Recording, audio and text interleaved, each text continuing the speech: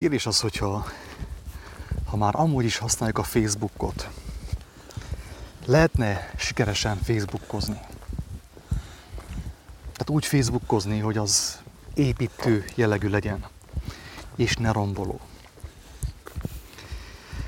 Tudom, hogy igencsak őrült fogalom ugye ez, hogy sikeresen Facebookozni. Hát az a Facebook az rossz, ugye az nem jó, hogyan lehet azt sikeresen művelni, a Facebookozást. Úgy gondolom, hogy először megnézzük, hogy hogyan lehet a Facebookozást sikertelenül folytatni, akkor már is körvonalazódik az, hogy hogyan lehetne sikeresen Facebookozni. A sikertelen Facebookozás az, amikor az ember érzi, hogy valami nem stimmel az életében, szüksége van egy kis élményre, egy kis örömre. Ráklikkel a Facebookra, bekapcsolja azt a számítógépén, vagy pedig a telefonján, és görget szépen lefele. Szó szerint görget lefelé. Hogy meddig görget az ember lefelé, hát Isten tudja. Többször mondtam azt, hogy vannak emberek, akiket ugye a Facebookról temetnek, egyenesen Facebookról viszik ki a temetőbe. Van, aki a Facebookról megy bele az önpusztításba, a tettleges, ugye, fizikai, testi módon történő önpusztításba, öngyilkosságba. Tehát vannak ilyenek, akik ugye kis Facebookozás után ön is volt, aki kiírta, hogy mire készül, hogy el akarja pusztítani magát. És utána megtette. Azután pedig 2-3 napig róla beszélt mindenki, és úgy elfelejtették az emberek, mert hát mindenkinek volt görgetni valója. Miután ugye hallott ezt a szomorú hírt, a szörnyű hírt. Tehát sikertelenül Facebookozni, kedves barátaink, azt jelenti, hogy akkor az ember érzi a szívében, hogy boldogtalan, kereső valamit, mindenki keres, kivétel nélkül. Az ember nem tud keresni. Titkon, bevalva, vagy nem tudnám keresni. Igen, tehát az ember nem tud nem keresni. Az ember akkor is keres, hogyha nem tud róla, hogy keres. Hogyha az ember boldogtalan, már is keresi az ő boldogságát. Mindenki a szíve mélyén boldog akar lenni. És akkor ilyenkor az ember megnyitja a Facebookot és görget lefelé. Hogy meddig? Hát addig, amíg eléri a poklot, mert lent a pokol van, kedves hallgatók. De ez hogyan történik, ez hogyan valósul meg a valóságban? Úgy, hogy amikor az ember felmegy a Facebookra, akkor ugye a testének a lámpását, a szemeit ráirányítja a Facebook világára, a Facebook emberek alkotta világára, és abból táplálkozik szellemileg, tölti az ő szellemét, úgymond, az ő agyát, az ő elméjét a Facebookon megtalálható információ halmazzal, úgymond. Az emberek megosztják azt, hogy mit reggeliztek, mit ebédeltek, az, hogy mit kakáltak, azt kevesebben osszák meg, tehát ott még nem tart a Facebook sem, hogy az emberek szelfizzenek azzal, hogy mi lett abból a szép desszertből, abból a szép ebédből, amit elfogyasztottak a barátaikkal. A lényeg az, kedves hallgatók, hogy ha a Facebookon görget az ember, akkor nagy részt ő olyan információval találkozik, ami emberektől való, emberi gondolkodásból való. A legtöbb embernek a sorsa, mint tudjuk, az, hogy megöregszik, meggyengül, megbetegszik és kimegy a temetőbe. És az emberek a Facebookon ennek a szellemi hátterét osztják meg. Tehát mindenki megmutatja, hogy ő milyen módon megy a temető irányába, ugye, az embertársainak. Hogy ő mivel van elfoglalva, egészen pontosan ő mivel van lefoglalva. Tehát ami őt lefoglalja, ami őt leköti, ami őt földhöz köti, azt mutatja meg mindenki a Facebookon. Nos, hogyha én azt olvasom, az én testemnek a lámpása, a szemeim, azon az információn van folyton, azon az információ halmazon, ami az embereket leköti, földhöz köti, akkor nyilván az az információ kerül be az én agyamba, az én szívembe és az én életembe. Az az információ fogja irányítani az én életemet. Tehát ez a sikertelen Facebookozás, ami ugye, mint tudjuk, hát fájdalomba, betegségbe, önpusztításba, halálba torkollik. Milyen lehet a sikeres Facebookozás, kedves hallgatók? A kérdés az, hogy ha Jézus élne, testben élne itt a Földön, ő Facebookozna-e? És azt kell mondjuk, hogy igen, Jézus Facebookozott. Ő is felment a világhálóra, mert ő azáltal, hogy Istennek a dicsőségéből lejött a világba, ő is bement a világba. Érthető? Ő is a világban volt. Aki a Facebookon van, mindenki a világban van. Tehát ugye mi duplán vagyunk a világban, mert először vagyunk az elbukott emberi világban, emberi valóságban, és utána meg vagyunk a szintén elbukott, a duplán elbukott Facebook valóságban, a virtuális valóságban. És abból táplálkozunk. Tehát Jézus is volt a világhálón, benne volt ő is a világ hálójában, lejött a mennyből, Isten dicsőségéből. Viszont amit ő nem csinált, az az, hogy abból, ami a világban volt, abból ő nem táplálkozott. Ő nem görgetett lefelé a Facebookon. Ő nem volt kíváncsi sem Poncius Pilátus, sem Heródes, sem a vallásvezetők véleményére.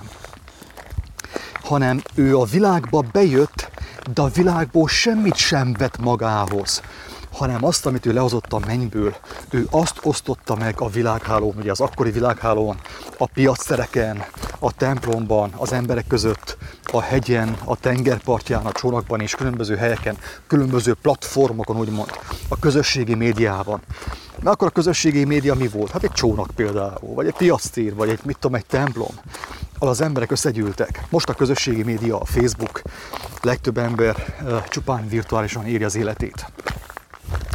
Ezért ugye ebből következően ugye már halljuk is a választ a kérdésre, hogy hogyan lehet sikeresen Facebookozni.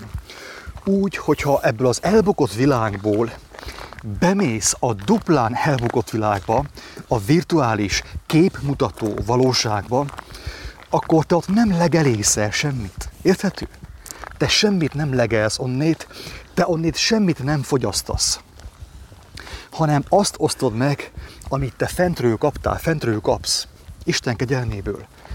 Tehát én, amikor Facebookozok, néha persze hibát követek el én is, hogy néha valami megragadja a figyelmet, és elviszi valamennyire, viszont Istennek a lelke ugye az élő és ható, és figyelmeztet, hogy hülyeséget csinálok. Olyan is van, hogy például a látásom elmegy valamennyire. Szó szerint, tehát mondhatnám azt, hogy néha baj van a látásommal, máskor meg penge, élesen látok. Amikor azt csinálom, amit kell csináljak, és ami fontos, és ami Istentől van, akkor pengeidesen látom a képernyőt, a telefonképernyőjét is, a laptop képernyőjét is. És valamikor nem veszem észre magamat, és elkezdem inni az információt a Facebookról. És egyszer csak érzem azt, hogy a szemeim meggyengülnek, és a látásom egy picit behomályosodik. És ilyenkor ugye érzem azt, hogy az Istennek a lelke engem figyelmeztet, hogy te nem enni mentél oda a Facebookra, hanem etetni. Úgymond lehozni azt az információt, ami az élettől van, ami Istentől van, és azt megosztani, hogy aki azt hallja, esélyt kapjon arra, hogy ki legyen ragadva a Facebook bűvöletéből, varázslatából. Tehát a sikeres Facebookozás az abban rejlik, hogy amit korábban csináltál, azt megfordítod. A Facebookról semmit nem veszel magadhoz, de hogyha te kaptál valamit fentről, a mennyből, azt megosztod a Facebookon. Mert még mindig vannak a Facebookon is, a világhálón is olyan emberek, akik keresgélnek, nyomorultak, éppen olyan nyomorultak, mint te, meg én, amilyenek vagyunk vagy voltunk. És nem mindegy, hogy ők milyen információval találkoznak. Mert lehet, hogy a Facebook hatalmas nagy kék tengeréből, pont avval az információval, amit te megosztasz, Isten kegyelméből kihalászol egy néhány embert onnét, és egy néhányan Istenhez kiáltanak, hogy könyörüljön rajtuk, mert ráismernek a nyomorúságukra, és arra, hogy van kiút abból a nyomorúságból, ebből az elbukott fizikai valóságból.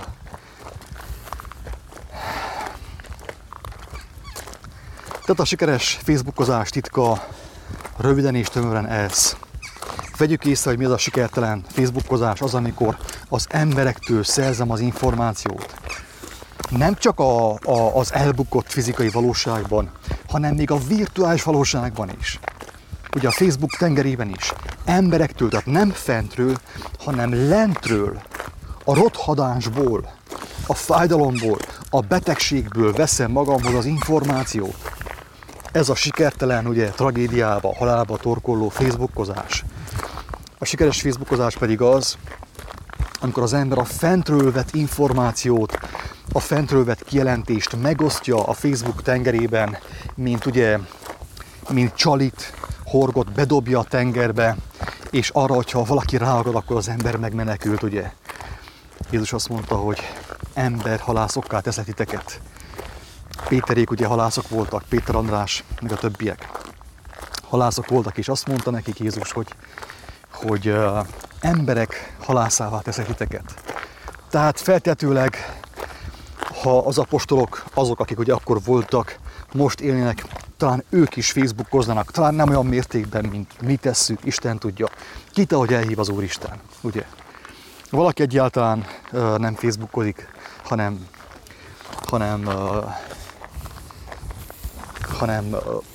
a hétköznapi valóságban, ugye a fizikai valóságban osztja meg Isten kegyelmét az ő embertársaival. Hát ez, ami nem mindegy, kedves hallgatók, hogyha én Facebookra felmentem, és hogyha én ott nem osztok meg semmit, értékes, eledelt, életre hívó információt, akkor teljesen biztos, hogy én fogyasztom a lenti információt, a halott információt. Persze néha én is megnézem, hogy mit osztanak meg az én barátaim, utitársaim. Néha örülök az ő kijelentéseiknek, viszont Istennek a lelke nem engedi, hogy tovább kalandozzak, hogy visszamenjek a régibe, megkívánjam a régit, ugye, és kezdek süllyedni a Facebook tengerében. Úgy gondolom, hogy aki ezt a felvételt hallotta, azt a kis egyszerű felvételt, ő esélyt kapott arra, hogy legalább meglássa, hogy mi az ő problémájának az oka. Mennyek országa így is terjedhetne, ugye, hogy Isten lelke által a mennyből kapjuk a mindennapi információt, üzenetcsomagot, és mindenki azt megosztaná az üzenőfalán, egyre többen, eleinte persze kevesebben, de elkezdenék az emberek azt olvasgatni, mindenki személyesen Krisztushoz fordulna, kapná mindenki a lelki táplálékot, mert hát tényleg meg kell valljam én is, hogy én is azért szoktam görgetni a Facebookon, hogy valami érdekeset, újdonságot lássak, érdekességgel találkozzak, ami, hogy mondjam, ad egy ilyen lelki megelégülést, lelki kielégülést, mint amikor az ember elfogyaszt egy gyümölcsöt, ami az megelégíti a testet. Na, pont így azért görgetek én is, és mindannyian, hogy valami olyan táplálékkal találkozzunk, ami megvidámítja a lelkemet. És hogyha mindannyian egyenként elkezdenénk keresni a mennyek országának igazságait, azt osztogatnánk meg, és a Facebook is így lenne használva, hogy nem azt nézem meg, hogy a szomszéd mit osztott meg a miniszterelnöktől, hanem az, hogy az utitársam milyen mennyei eledelt kapott. Én azt elfogyasztom, mint lelki táplálék, az engemet felüdít, de olyan mértékben felüdít, hogy szó szerint nekem is a lelkem kedvet kap, hogy én is osszak meg egy mennyei táplálékot. Én is megosztok. A másik is elolvassa, ő is elfogyassza, ő is kap egy mennyei táplálékot, és a mennyek országa így tudna terjedni az interneten. És mellesleg így tudná elveszteni a hatalmát a Facebook. Pontosan.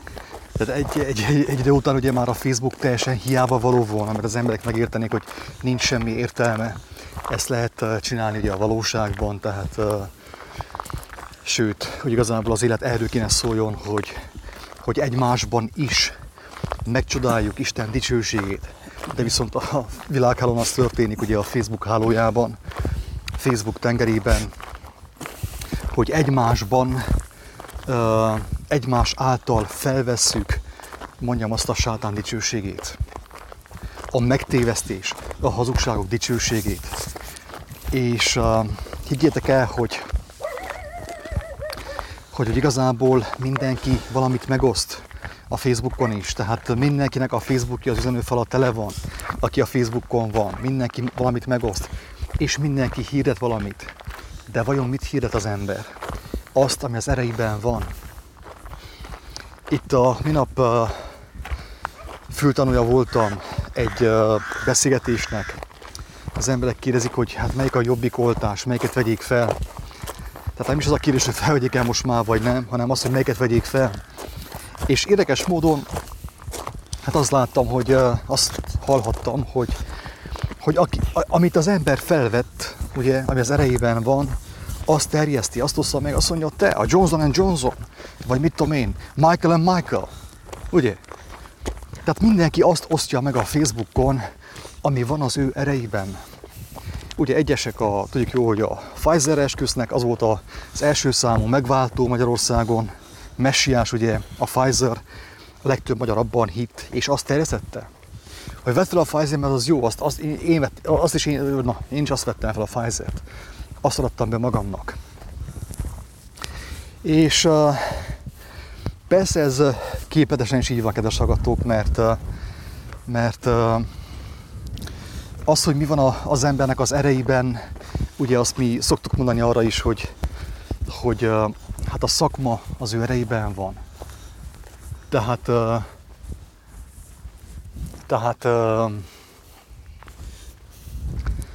hogyha valaki jól érti a szakmáját, legyen az bármilyen szakma, azt úgy szoktuk néha mondani, hogy az erejében folyik a szakma, tehát az erejében van a szakma, ugye? Tehát mindenki azt hirdeti a Facebookon, a világhálón és a hétköznapi valóságban is. Persze a Facebookon mindenki bátrabban hirdeti, mint élőben. Ezt ugye megfigyeltük magunkon, egymáson is, hogy Facebookon mindenki egy szupermen, mindenki a legintelligensebb, egyenként.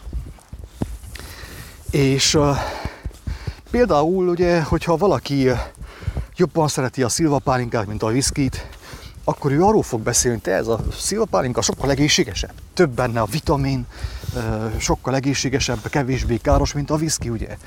Tehát ő, mivel a szilvapálinkát fogadja be az ő erejébe, hát ő azt hirdeti ugye nap mint nap az embertársainak. Vagy ha valaki a szárazbort szereti, akkor azt hirdeti, ugye az van az ő erejében, az folyik az ő erejében. Akinek az erejében Moderna van, azt hirdeti, azt mondja, hogy emberek, ilyen Modernát vettem fel, és én arra esküszöm, ugye? Viszont, hogyha valakinek az erejébe, a vérébe, a Krisztus beszéde van beleoltva a mindenható Isten által, ő azt fogja hirdetni. Érthető? Tehát mindenki proféta, mindenki apostol ebben a világban. Nehogy valaki azt gondolja, hogy csak azok a hittérítők, akik Jézusról beszélnek, nem. Te is hittérítő vagy. Mindig is hittérítő voltál. Mert te is mindig megvallottad azt, ami az eredetben folyik. Érthető? Tehát mindenki megvallja automatikusan. Korábban, amikor más dolgokkal foglalkoztam, más szenvedélyeim voltak és nem az igazság, például a motorozás, a kalandozás, akkor én azt vallottam meg, a motorozást. És arról beszéltem, hogy milyen volt motorozni, sátorozni az erdőben, meg a kalandok, meg Afrika, meg mit tudom én mi. Arról beszéltem. Akkor az volt az én ereimben. Akkor is hittérítő voltam. És a hegyesek megkívánták a motorozást, a kalandozást. Hát arra vágytunk mindannyian, hogy mások is kipróbálják, tehát hogy megkívántassuk másokkal is, hogy te is próbáld ki, ízleld meg, hogy milyen annak a motorozásnak a világa, milyen élményt tud adni, milyen új világot tud feltárni előtted, úgyhogy amikor a szexről, vagy a motorozásról, vagy a piáról, vagy a drogról, vagy bármiről, amit kipróbáltunk, és valamelyest a függője lettünk, akkor mi azt hirdettük. figyelj meg, tehát amikor én vérbeli motoros voltam, Ha vérbeli, hát akkor a motorozást hirdettem, ugye? így van. Vagy ha vérbeli, mit tudom én, macsó voltam, vagy mit tudom én miatt, akkor azt hirdettem. Hát de milyen most, ha erről beszélgettünk, hogyha nem motoroztunk, akkor is a motorozásról beszélgettünk, és amikor motoroztunk, akkor is azt hirdettük, tehát non-stop azt csináltuk. Kívántattuk az embertársainkkal. Igen. Szelfiztünk, ugye megérkeztem Monakóba motorral, csak ottan szelfiztem, hogy nekem milyen jó dolgom van, hozzád képest. Ott űzte az irodában, ugye, ahogy szokták, hogy rohadsz a munkahelyeden, én meg gyönyörű szép napsütésben, ugye megérkeztem Monakóba, Monte Carlóba, és szelfizek a tengerparton. Tehát mindenki proféta, mindenki hittérítő. Én is az vagyok, te is az vagy. Én mindig hittérítő voltam. Mindig. Mindig. Ha valamihez értettem, valamit szerettem. Tehát érthető, kedves hallgatók, hogy mindenki hittérítő kivétel nélkül. Én még nem hittérítő emberrel nem találkoztam. Mert ha valaki él, ha valaki reggel felkelt, ő nem csupán befogadja az információt a külvilágból, hanem azt valamilyen formában ki is adja. És az információ hatással van az embertársaira. Persze ezt az információt most már szerintem bátran nevezhetjük úgy, hogy ilyen szellemi smog. Tehát egy ilyen szellemi, hogy mondjam, fertőzés, meg szennyezés történik. Főképp a Facebookon, kedves hallgatók, mert ott mindenki nagyon bátor. Élőben, ugye a valóságban a legtöbb ember nem merné megosztani azt az információt, amit megoszt a Facebookon. De viszont a Facebookon megosztja egészen bátran, és az emberek ugye azt látják, és az információ terjed, és mint ahogy mondtuk már korábban is, nem csupán, hogy terjed, hanem bemegy az embernek a szívébe, és belülről formálja őt, informálja őt. Tehát a sikeres facebookozás, ami nem a halálban, nem a tragédiában, nem az önpusztításba torkollik, az abban áll, hogyha már facebookozol, akkor vedd tudomásul azt, hogyha nem osztasz meg semmit fentről, akkor te kajálni fogsz lentről. Mert ezt nem tudod elkerülni, ezt lehetetlen elkerülni. Hogyha én rámentem a Facebookra, a figyelmem rajta van, akkor én már fogyasztok valamilyen információt, ami belülről formál engemet abba az irányba, ahonnét az információ származik. A kérdés tehát az, hogy az információ, amit én beveszek a Facebookról, lentről származik. Moslékos vederből. Moslékos vederből, ugye a vájúból származik, igen. Emberektől származik, földhöz ragadt emberektől származik, testi emberektől származik, vagy pedig fentről származik. Viszont tudjuk jó, hogy a fenti információt Isten megadja személyesen mindenkinek. Tehát a fiúnak élete van önmagában is. Tehát, hogyha nem volna még egy ember a földön, nekem akkor is életem lehetne. Mert Isten ugye az ő gyermekét nem hagyja el, és informálja őt. Adja neki a mindennapi kenyeret és táplálékot. Igen, mert ez a mennyei oltás, ez a mennyei oltalom, ez nem olyan, mint a földi oltás, hogy amit hirdet, ugye, hogy én hiába oltattam be magamat 3-szor is, az nem lesz hatásos, és ez nem működőképes, és nem használ nekem, hogyha a szomszédom nem vette fel. Ezzel ellentétben a mennyei oltás, a mennyei oltalom az akkor is működőképes, hogyha a 8 milliárd emberből csak egy veszi fel. Pontosan. Tehát az Isten oltalmát teljes mértékben senki nem vette fel, akkoriban csak Jézus. Tehát még Péter sem volt annyira bátor, hogy felvegye azt teljes mértékben, és csak abban bízzon. Tehát Jézus teljes mértékben egyedül volt hagyva. Egyedül győzte le a világot. Mert még Péter is kísértette őt, azt mondta, hogy te, mester, figyelj meg a Facebookon, amit olvastam. Azt rebesgetik a Facebookon, ugye a parlamentben azt szavazták meg, hogy téged meg akarnak ölni. És ugye a Péter megosztotta Jézussal a Facebookon azt az információt, amit ő kapott ugye a többi embertől. A testi gondolkodásból, a földhöz ragadt gondolkodásból, vagy az ördögi gondolkodásból. És azt mondta neki Jézus, hogy távozz tőlem, sátán. Viszontlátás.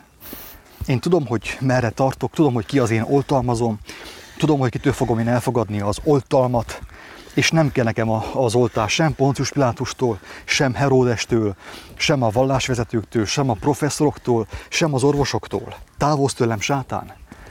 Ezt tette Jézus. És így egyedül ugye legyőzte a világot. De hatalmas kanyar ugye az volt az ő győzelmében, hogy Isten még azt is megengedte, hogy megöljék őt. Látványosan. Hogy a világ elhihesse azt, hogy legyőzte Jézust. És ez is pont megint pont az ellentétje, ami az előbb adatott, hogy az oltalom, az Isten oltalma az akkor is működik, hogyha a 8 milliárd emberből csak egy veszi fel, akkor is teljesen működik, és a 7 milliárd 999 millió, mit tudom én, mi nem veszi fel. Tehát ha egy ember veszi fel a Földről, akkor is működik.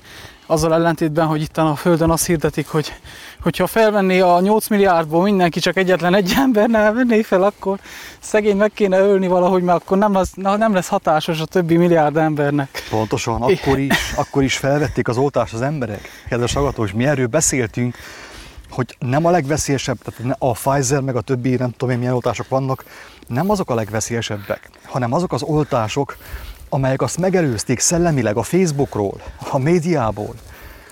És a zsidók felvették az oltást, a rómaiak is. És megszavazták azt, hogy öljük meg. Nem kell nekünk igazság. Az élet szava. Minek az nekünk? Jó nekünk itten, szépen el vagyunk egymás között. Megegyez, összeesküszünk Isten ellen. Nincsen nekünk szükségünk az ő szavára. És hogy még a párhuzamba az jött, hogy amit az előbb így általam mondatott, hogy figyeljük meg, hogy az emberek oltassák magukat, azzal a reménységgel, hogy majd fognak élni, és mind akik veszik fel, azok hát hogy véletlenül, vagy nem véletlenül, hát halnak meg, az a lényeg, hogy halnak meg, akik felveszik az oltást. És sajnos sem tudják megmenteni az embert, akik mind az oltásban bíznak, de akik érdekes módon, ha egy ember is felveszi az oltalmat, a Krisztusnak a beszédeit, akkor nemhogy legyőzte a halált, hanem a gyümölcse az, hogy még fel is fog támadni a halálból, azt a piculáját neki. És nem fog várakozni az ember arra, hogy a fenébe vegye fel minden 8 milliárd ember az oltalmat, mert nálam nem lesz hatásos a föltámadás, az örök élet, nem.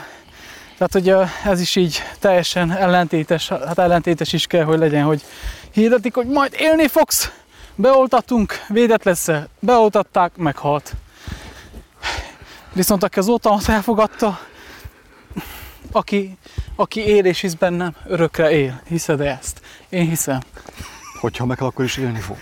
És ha meghal, is élni fog. Igen, még van egy másik téma is, amit összekapcsolnék én ezzel a Facebookos témával, és pedig az, hogy mit tehet az ember, hogyha szomorú. És egy kedves barátnak a történetét hoznám fel, aki hát eléggé meg volt szomorodva, mert kapott nagyon kemény kijelentéseket arról, hogy a családtagjai mennyire ellenkeznek az igazsággal. És eléggé meg volt szomorodva, hogy nekik nincsen szükségük az igazságra, szenvednek, félnek, békétlenek, nincs reménységük, de mégis ragaszkodnak a világhoz.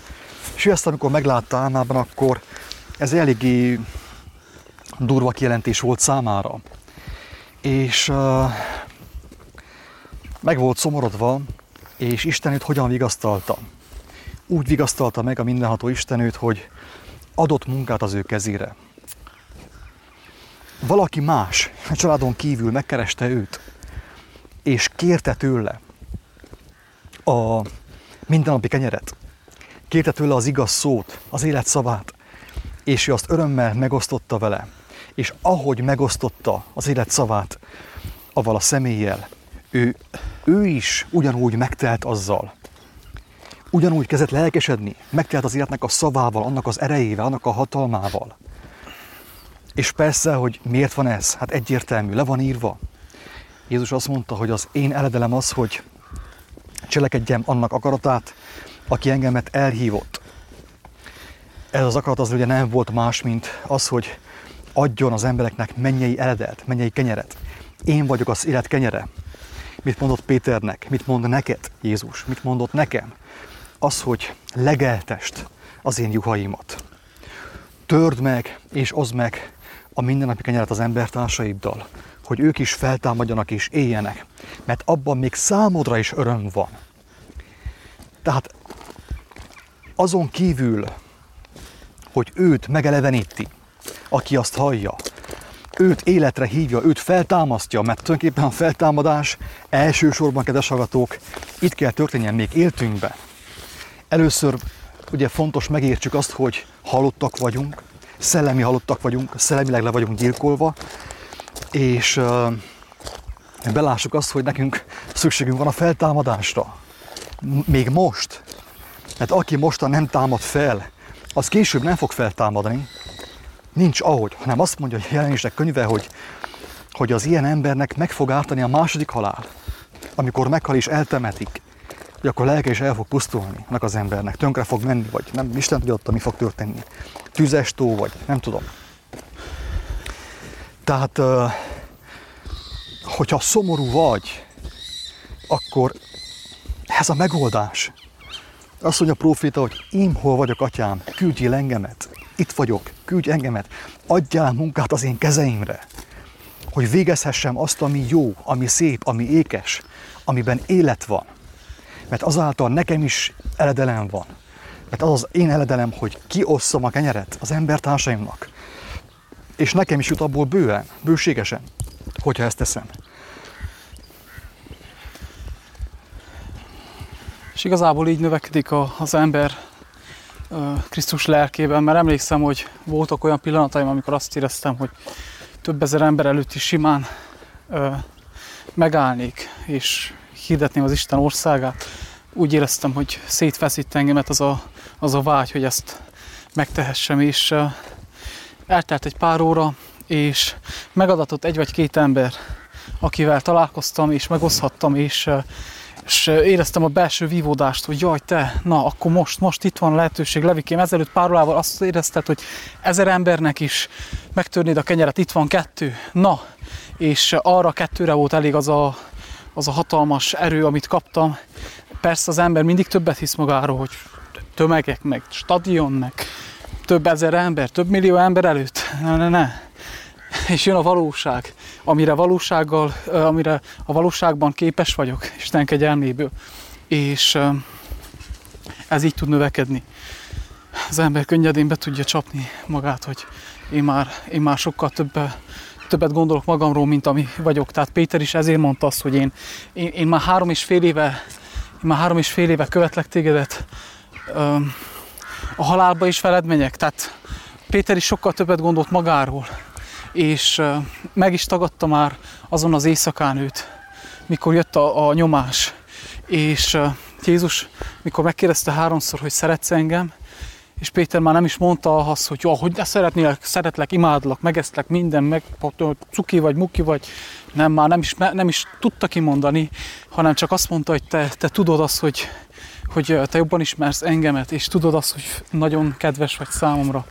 És mindig ezt válaszolt, akkor legeltesd a bárányaimat, és Péter is, hogy nekifogott, legeltette az embereket a mennyei eledellel, az évek, az évtizedek során, ahogy ezt az életformát élte, elérkezett arra pontra, hogy megfeszítsék őt is, és már akkora volt benne a Krisztus lelke, hogy alázattal ki tudtam mondani, persze feszítsetek meg, de fordítva nem vagyok méltó, hogy úgy halljak meg, ahogy a mestere. És ez a kulcs benne.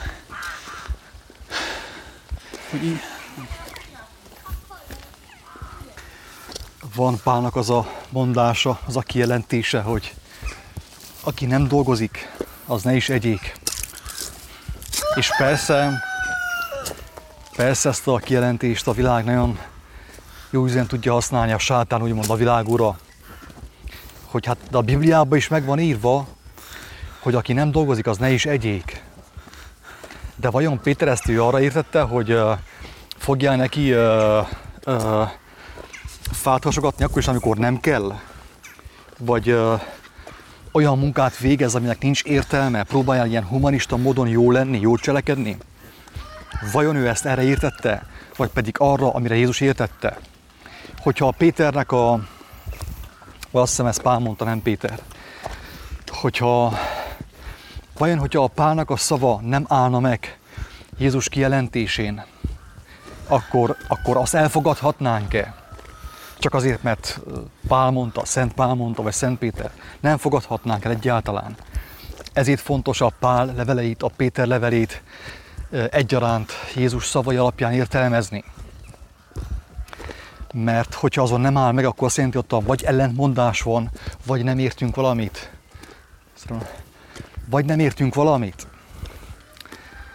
Tehát, és ugye, hogyha visszagondolunk arra, hogy Jézus mit nevezett munkának, akkor abban a helyben ugye kiszűrhető az összes félreértés, az összes félremagyarázás, a Bibliának a földi, testi módon való magyarázása. Mert Jézus azt mondta, hogy ne azért a kincsét munkálkodjatok, amelyet ellophatnak tőletek, amit a rozsda megemészt, vagy a moly megemészt, a tolvaj ellophat. Ne a földi kincsekért, hanem a mennyei kincsekért munkálkodjatok. Ott gyűjtsünk kincseket, ahol nem fog elveszni a mennyben. Igazi kincseket gyűjtsünk. És persze dolgozzatok, fogjatok neki és dolgozzatok. És mi az a munka, amiről Jézus beszélt? Hát az a munka, amit ő meg is csinált, meg is cselekedett. Szórta a magot, az igazság magvát, mert a hazugság magvát, a sátán igéjét, azt bőségesen szórja mindenki. Hát én is szórtam elég sokat, több mint 30 éven keresztül szórtam a sátának az igéjét. Érthető? Tehát nagyon fontos megérteni, hogy Pál apostol milyen munkáról beszél. Ő persze az elején, amíg nem volt annyira telve Isten kegyelmével, nem volt olyan nagy a hitben, Krisztusban, mint ugye később, addig tudjuk jól róla, hogy sátorépítő volt, hogy nehogy valaki megvádolja azzal, hogy ő nem dolgozik, és ő ingyen él. Tehát végezte azt a munkát is. Utána, amikor már telve volt Isten kegyelmével, és kapta ő az eledelt fentről, ő semmi más nem csinált, csak hirdette Isten szavát, erővel és hatalommal, gyógyítással, szabadítással. Érthető?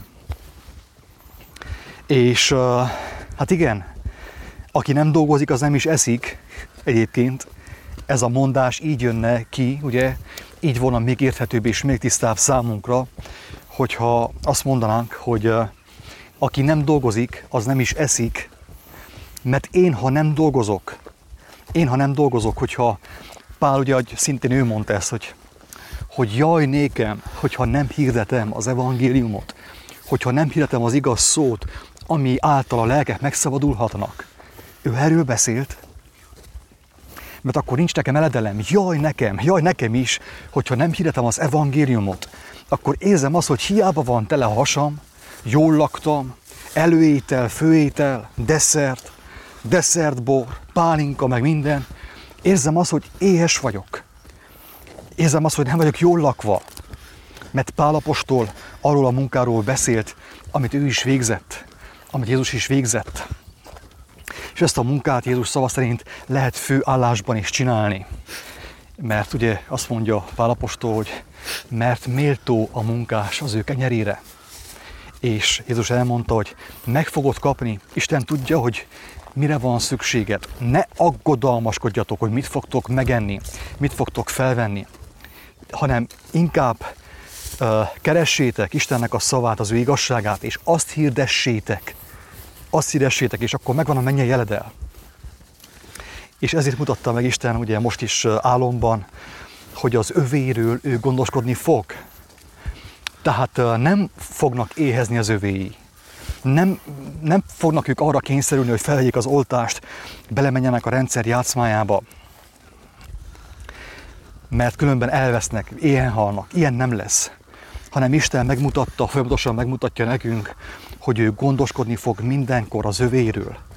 És hogyha nem lesz, amit megegyek, tegyük fel, megtörténhet ez is, akkor megkapom azt a kegyelmet, amit már megkaptam néhány alkalommal, hogy nem éreztem éhséget. Nem voltam éhes, nem ettem semmit, de mégsem voltam éhes. És éreztem azt, hogy táplálva vagyok Isten által. És erre mondja Pál apostol, hogy megtanultam éhezni is, megtanultam jól lakni is, megtanultam bővölködni, de megtanultam szűkölködni is, mert mindenre van nekem erőm Krisztusban, aki engemet megelevenít, ugye? Mert azt mondja Jézus, az én testem kenyér, az én vérem táplálék, ugye? Az én beszédem táplálék, ital, és az én testem, vagy az én cselekedetem, hogyha azt ti is cselekszitek, akkor az kenyér, az táplálék. És előbb-utóbb ugye el fog vétetni teljes mértékben a testről a táplálék.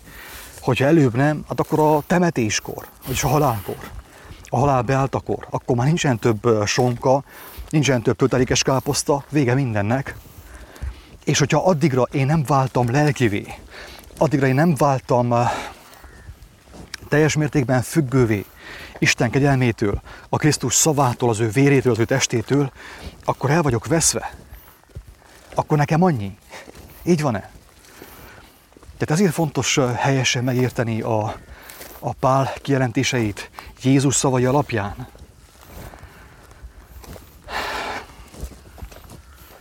Úgyhogy lehet Facebookozni. Aki akar, aki a Facebookon van, és arra kap hívást, nyugodtan lehet Facebookozni. De az teljesen biztos, hogyha te felmentél a Facebookra, és nem osztasz meg semmit abból a mennyei kenyérből, amit te kaptál Istentől, és nem azzal vagy elfoglalva, akkor te azzal vagy elfoglalva, hogy magadba szívd a lenti táplálékot. És a lenti táplálék lefelé visz tégedet. Pontosan úgy, ahogy a fenti táplálék, a Krisztus szava felemel, felfelé visz téged.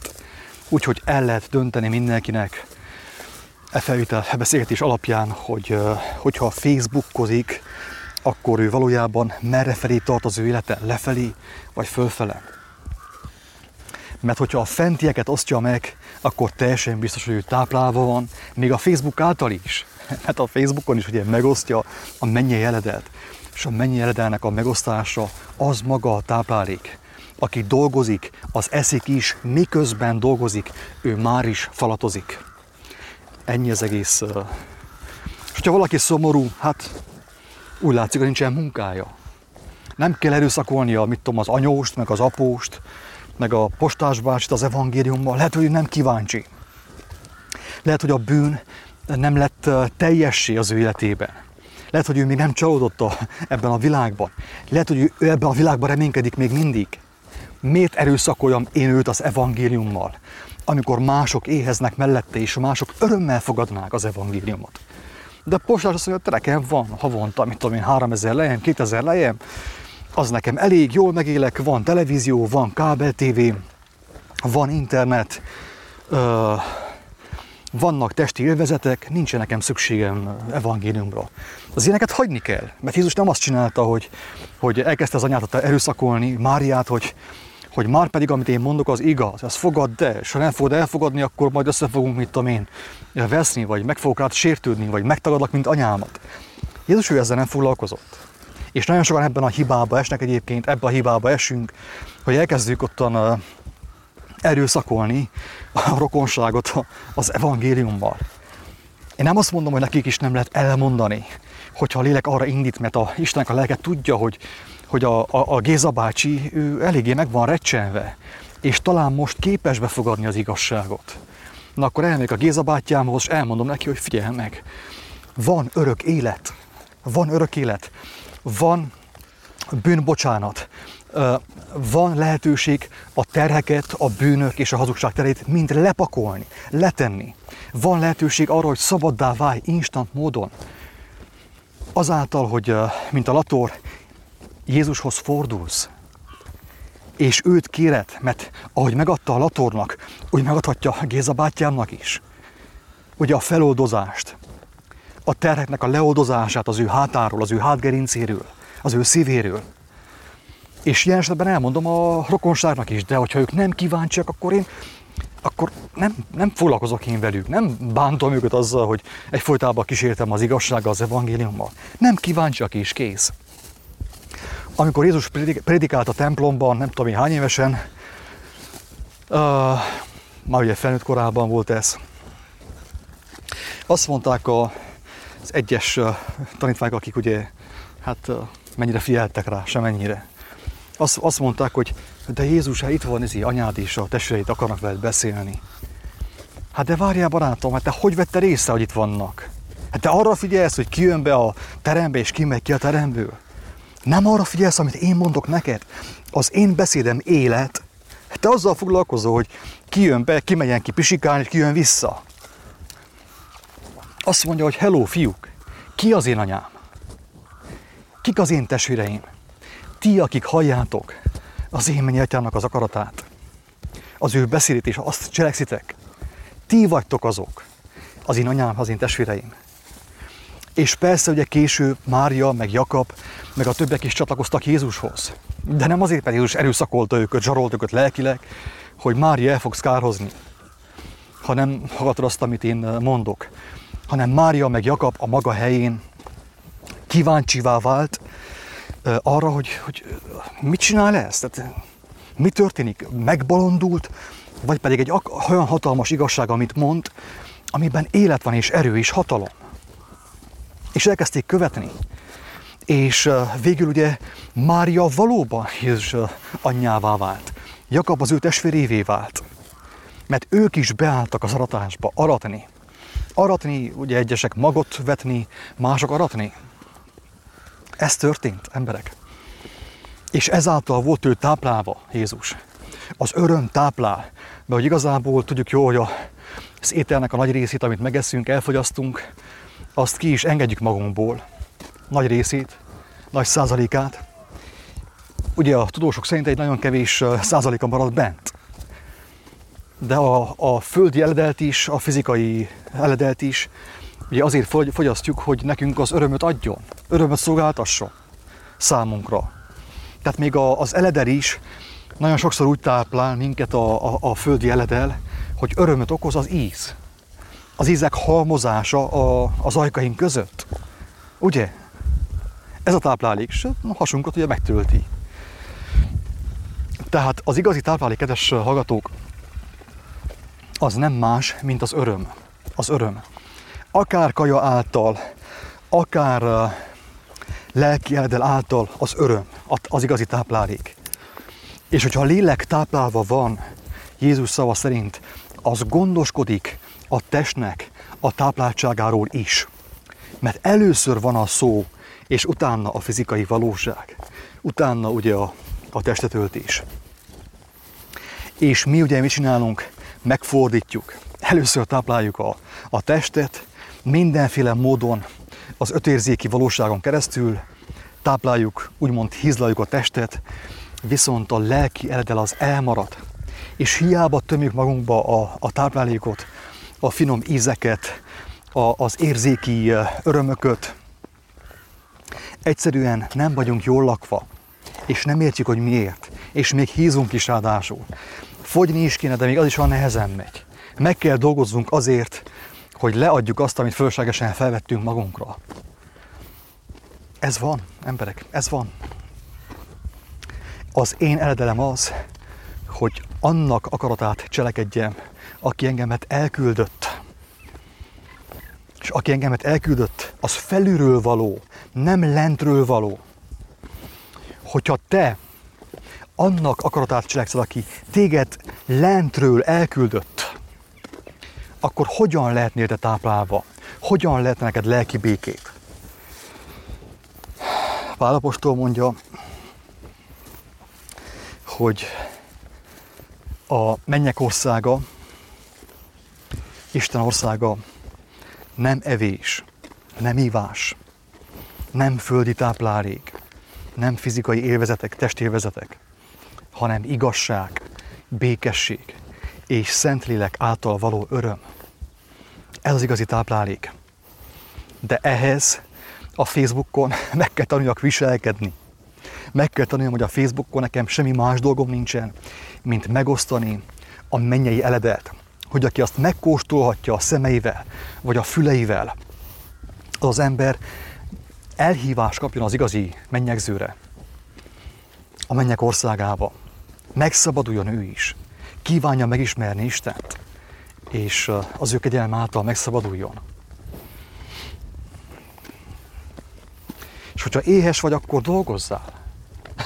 Ha éhes vagy, akkor dolgozzál. Ha éhesek vagyunk, akkor mi is dolgozunk. Még akkor is, hogyha éppen nincs olyan, mit tudom én, nincs a hűtőszekrényben sok ennivaló. Dolgozunk, és Istennek a lelke megelégít. Ezért tettek bizonyságot arról, hogy amikor Isten elhívott engemet böjtölni, több alkalommal is megmutatta, hogy teljesen kaja nélkül, étel és víz nélkül is jól vagyok, mert ő gondoskodik az én táplálékomról. Persze én közben olvastam az evangéliumot, János evangéliumát, és éreztem, a lelkem táplálva volt, és akkor az én lelkem táplálva volt, és kezdett megerősödni. Utána már hatalma volt a lelkemnek a testem fölött, és a testem nem tudta belevinni a lelkemet fölösleges táplálkozásba. Ennyi.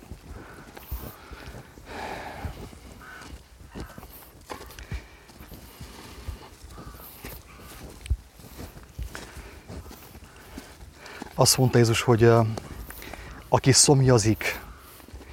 szomjazik és már próbálta pótolni az ő szomját, megelégíteni különböző módon, vízzel, alkohollal, sörrel, különböző testévezetekkel, és nem tudta, a szomjúságát nem tudta csillapítani. Azt mondja, hogy jöjjön hozzám, és igyon az életvizének a forrásából, ingyen.